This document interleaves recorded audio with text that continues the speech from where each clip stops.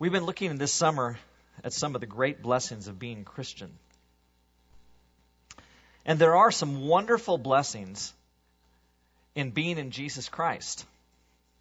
And I have, in the course of that, there are a couple of questions that I have intentionally and specifically avoided.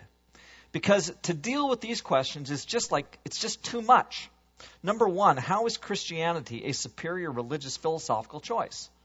That's an interesting question.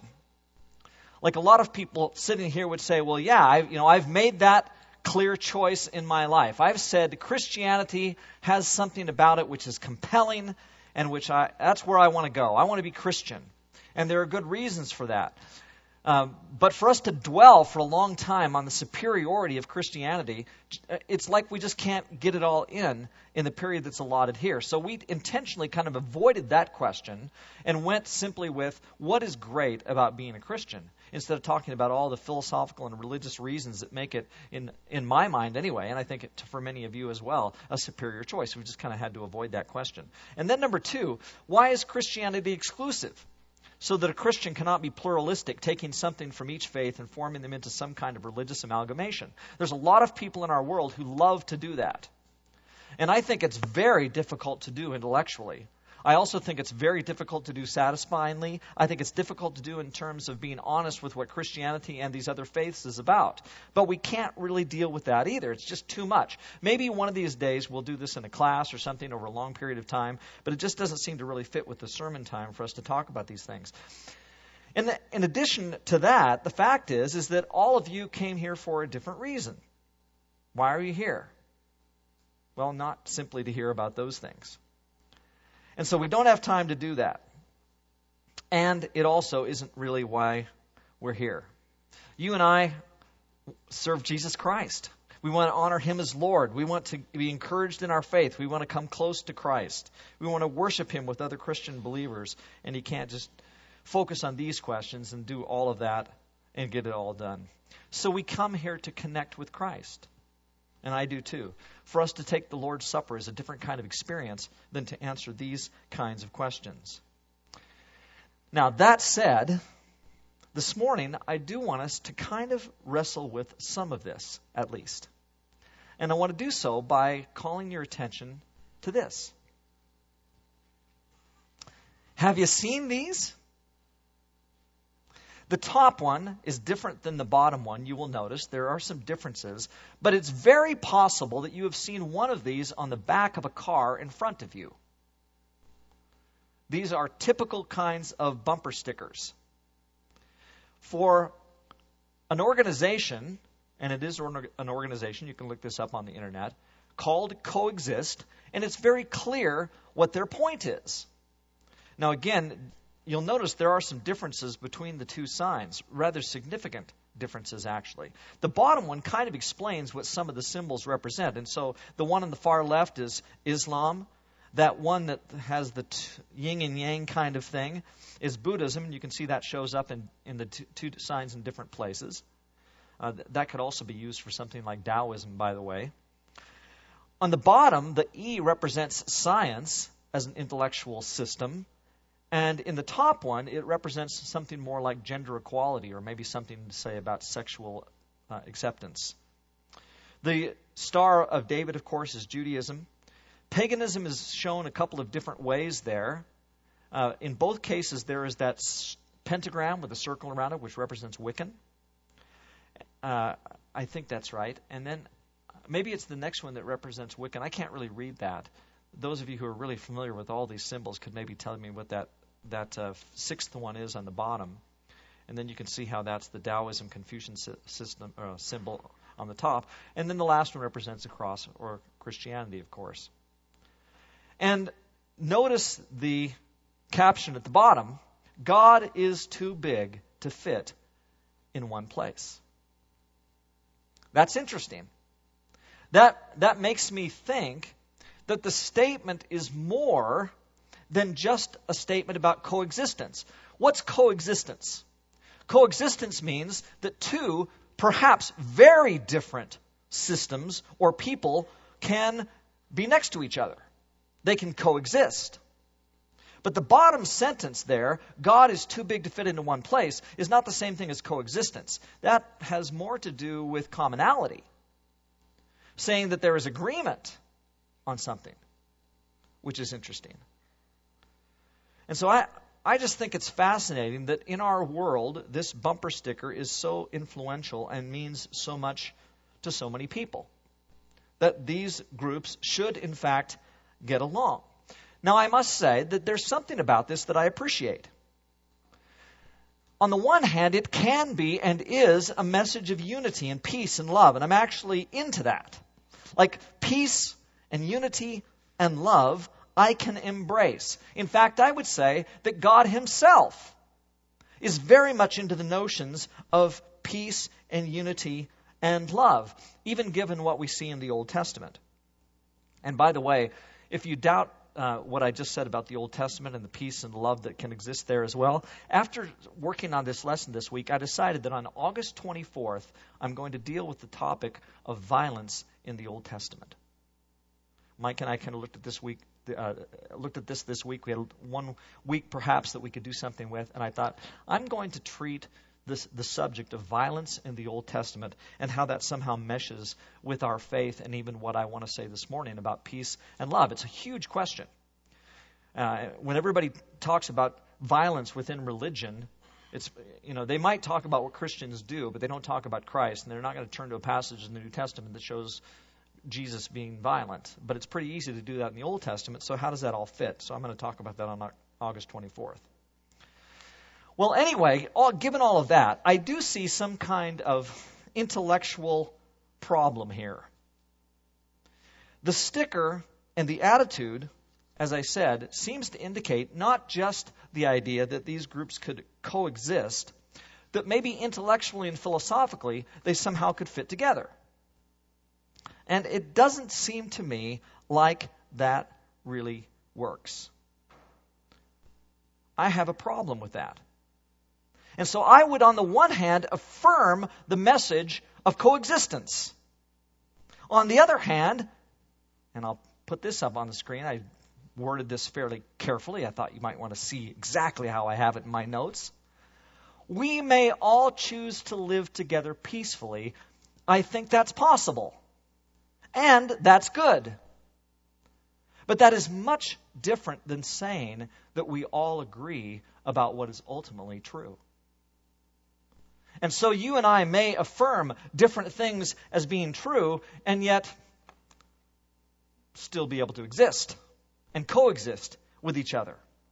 And so, is it better to be an American or is it better to be a Canadian? Let me just ask you. What do you think? Tyra, don't shout it out. Is it better to be from British Columbia or is it better to be from Alberta or Saskatchewan? And there's somebody out there who are going, Saskatchewan. Why would you ask the question? Okay? In the same way that if there's some American out there, they're saying, is this a question? And all those Canadians, of course, say, is this a question? And inside Kelly, who is both, I say, there is no question. And so we know, disagree on something fairly important. Is it important to be from Saskatchewan? Well, for some of you, the rest of us think not so much. But for you, it's important, and yet we can coexist. And it doesn't mean that we can't live in harmony with one another despite our differences. And so there can be intellectual, philosophical, even religious disagreement, and it doesn't necessarily mean social disharmony. And we tend to think that if you disagree with somebody religiously, then you can't live with them. There has to be all of this violence that's going to take place because that's what happens in our world. But social disunity simply doesn't have to be the case despite disagreement on other grounds. And so I disagree with those who think that we can't live together. I think we can live together. I have seen Rough Rider fans sitting in the seats, dressed in green, with their faces painted, sitting next to Stampeder fans, and they're wearing red, and their faces are painted red, and the two of them are actually getting along. Now, I know right now you're saying, okay, he's crossed the line. He's living in a fantasy world. But no, this actually happens. And so I think that's possible. Now, one of my problems, by the way, with religious extremists, and in fact, that's a bad name. You know, we sometimes refer to religious radicals or religious extremists. Well, is there anybody here who doesn't want to be a religious extremist for Christ? Like, is there anybody here who doesn't want to be radically committed to Christianity? So I'm not sure that's really a good way of describing it. But I do have problems with the religious radicals or the religious fundamentalists or whatever we want to say who insist on, at the same time, being violent about their faith. That's what I really don't get. I don't get violent Christians. I don't get violent Muslims. I don't get violent Hindus. And that's where my problem is. They refuse to allow for social harmony. Just because their intellectual systems are incompatible, they think that they have to be incompatible socially as well. And as a Christian, I have to say, I disagree.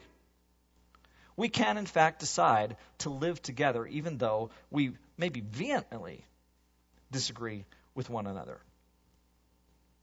Now, by the way, some of you might be thinking, well, what about all those radical Islamic sects? Like, what is the deal with them? Why is it that it seems like whenever we talk about violence religiously in our world, it all has to do with Islam? And I get that. And frankly, that really bothers me.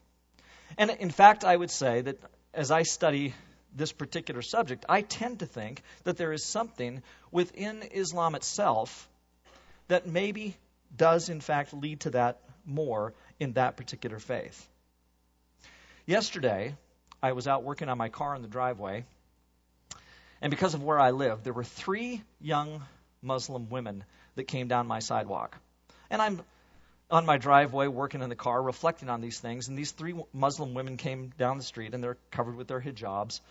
As they're walking down the street, they're laughing and talking. And as they went by, because this is just who I am, I just stopped them. I said, "So, ladies," I said, "what is the deal with ISIS, with this Islamic State group that is sweeping through northern Iraq and killing all of these people, and as they go, they're killing the Sunnis, they're killing the Shiites, they're killing the Christians, they're killing the religious minorities.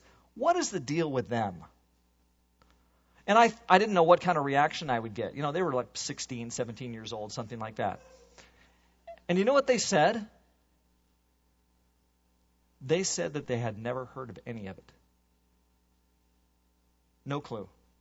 Like when I was talking about ISIS and ISIL and what's going on in northern Iraq, they were totally ignorant. I had to explain the whole thing to them. Now, as I went on and explained to them, I said, you know, there's this Islamic group that's coming down into northern Iraq, and they're committing all these atrocities, and the United States has bombed them, and you know, I'm explaining all this to them. The one young lady who was the speaker for the group said, "Well, you know," she said, "first of all, I've never heard of them," but she said, "that's not really Islam." That was her perspective. She said, that really is not Islam. And she said, from my perspective, that has nothing to do with Islam at all. Those people don't share the same faith that I share. I would be as opposed to that as you are. And that's interesting. Now, personally, I think that she's actually ignorant of some things. I do think there are some elements to that faith which cause people who are devoted to Muhammad to end up at a place which is more violent than they should end up. And I think that's a problem. And I think that God wants us to live peaceably with each other, and that sometimes doesn't happen the way that it should. And in fact, I think she's been a little bit hoodwinked by her own faith, because I am convinced of that about Islam. But I found it fascinating that this person who is Islamic felt absolutely at peace living next door to me, and that we could, in fact, coexist even though we disagree.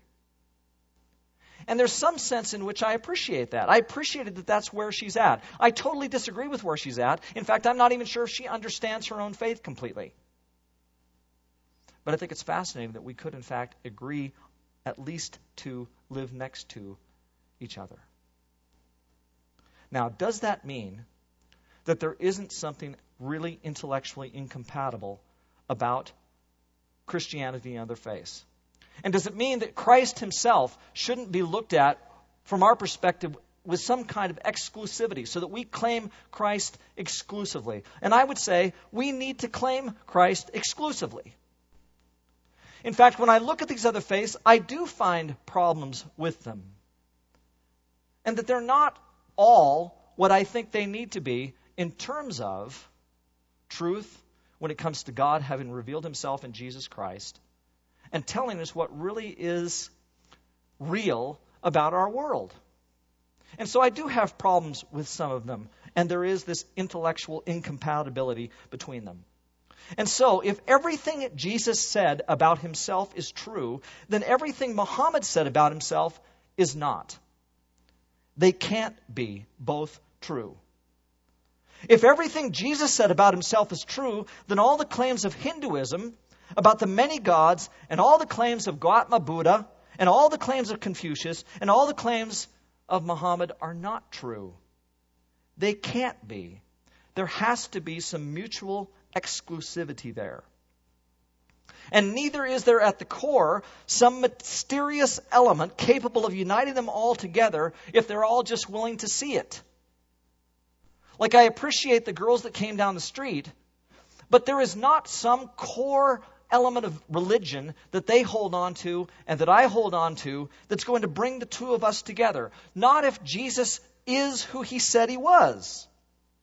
And so I may find a way to live peaceably with all these people, but the fact is our philosophical, intellectual, religious claims are not compatible, even if they're socially compatible. Jesus is not both the final and ultimate revelation from God, and Muhammad being at the same time the greatest prophet, and at the same time the Buddha being the height of spiritual enlightenment. Those three things are not all true. The personal God Yahweh, who revealed himself in Jesus Christ and lives in us through the Holy Spirit, is not the ultimate power and creator of the universe. And at the same time, there is standing behind all things the very impersonal, unifying Brahman of Hinduism or Buddhism. Those things can't mutually coexist. We may live with people, but intellectually we're not going to be the same. And to think that this is the case is wishful thinking. And it's intellectually inconsistent, and I think intolerable intellectually for us to think that we can all just bring this together in some kind of amalgam and they're all going to fit together. Now, all of that said, what is it that I think this morning is so compelling about Christianity? It's that Christianity, even at a level beyond Judaism, not only promotes social harmony so that I can live next to my neighbor who thinks differently, but at the core, Christianity possesses an amazing ethical treatment of all of humanity. And it is absolutely centered in love. Like, I appreciate those girls that came by my house and where they're at. But what I want more than anything is for them to appreciate me. And what I mean is that I want them to know that just because we intellectually disagree, doesn't mean that I don't love them to pieces. I want them to understand that I am a friendly guy. And when they walk down the street, I want to say to them, "Who are you? Let's talk. I hope you can see that I love you. And that we actually can get along at some level because I love you. And I hope that you love me in return." I want them to see that. I think God would say that to people who don't know him. That he loves them. He wants them to come to understand who he is. And so Jesus says, love your neighbor as yourself. The Old Testament says, the lion will lie down with the lamb. Jesus says, do unto others as you would have them do unto you. The meek will inherit the earth. Blessed are the peacemakers, for they will be called sons of God. There remain faith, hope, and love, but the greatest of these is love. Love is patient. Love is kind. It doesn't envy. It doesn't boast. It's not proud. It's not rude. It's not self-seeking. It's not easily angered. It keeps no record of wrongs. Love does not delight in evil, but rejoices with the truth. It always protects, always trusts, always hopes, always perseveres. Love never fails, for God so loved the world that He gave His only Son, John said a moment ago. God is love. Therefore, as God's chosen people, holy and dearly loved, clothe yourselves with compassion, kindness, humility, gentleness, and patience. Bear with each other and forgive one another if any of you has a grievance against someone. Forgive as the Lord forgave you. And over all these virtues, put on love, which binds them all together in perfect unity. And then these words from 1 John chapter 2. Anyone who claims to be in the light but hates his brother is still in the darkness. Whoever loves his brother lives in the light, and there's nothing in him to make him stumble. But whoever hates his brother is in the darkness and walks around in the darkness. He does not know where he's going because the darkness has blinded him. And this is my biggest problem with those who would say, I love God, and then they hate their brothers, and in some cases, violently attack them. Because God has called us to something different. And I love this about my faith, that we are called to love others. We could take this a step further. In appreciation for our common faith is the notion that we love. But having studied various ethical systems and the results they have on society, I do find Christianity to have a superior ethical system. Consistently practiced, and when it isn't linked with some political system, like it sometimes is, for example, the United States, the ethic of Christianity is the loftiest there is, in my opinion. The only one that comes close, and I don't know if you've done any study in religion at all yourself, but the only ethical system that comes close to Christianity, in my opinion, is Buddhism. Like, there are some things about Buddhism that I really appreciate. Like, I really like its emphasis on peace and love, and I mean, there's some wonderful things about it. The problem is that it's all humanly based. It comes out of a human being who decided that these are some good things.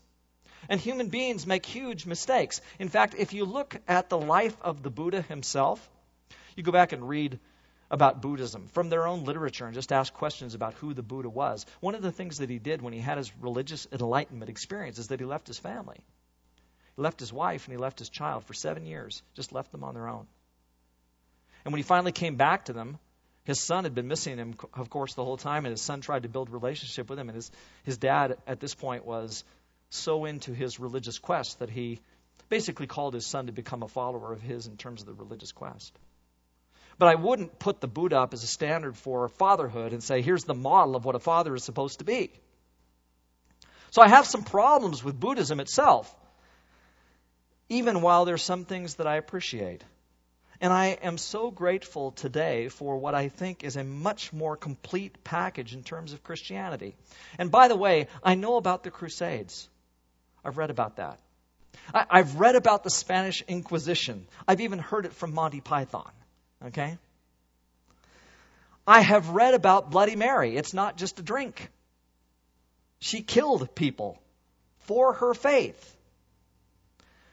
But these are people, Christians, who I would say were not following after Christ. And that's the difference. I can't find anything in Christianity that in any way promotes violence. And that's not true necessarily when I turn to something like Islam. And so I would say that instead Jesus teaches a moral ethic that if all humankind were to follow it, it would put us all in a very good place. I would say the world needs this. And so the girls walked away from me down the street, and I started up my driveway. And the last words were, as they get 15 or 20 feet away, the one girl turns around and says to me, "Thank you so much for asking." And I thought, oh, I'm glad I did. I think something happened there in that moment where there was something mutual that went on. And at least, like, she wouldn't think, I don't think, that I was a Muslim. And so I think something happened where maybe she thought, here is somebody who was gracious enough to ask and treated us well.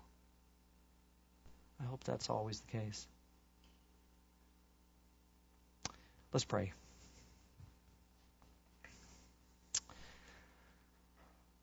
Lord God, you have blessed us so much with your love. It has rained down upon us. And it's exemplified most perfectly in the person of Jesus Christ. Scripture says that you are love. And so we know that we are to have within us love more than anything else.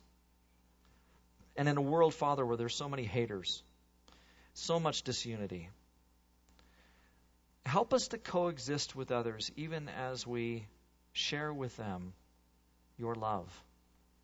Help us to love one another even as we love ourselves. Help love to be that perfect final thing that we put on in our lives to exemplify you. We pray these things through Jesus. Amen.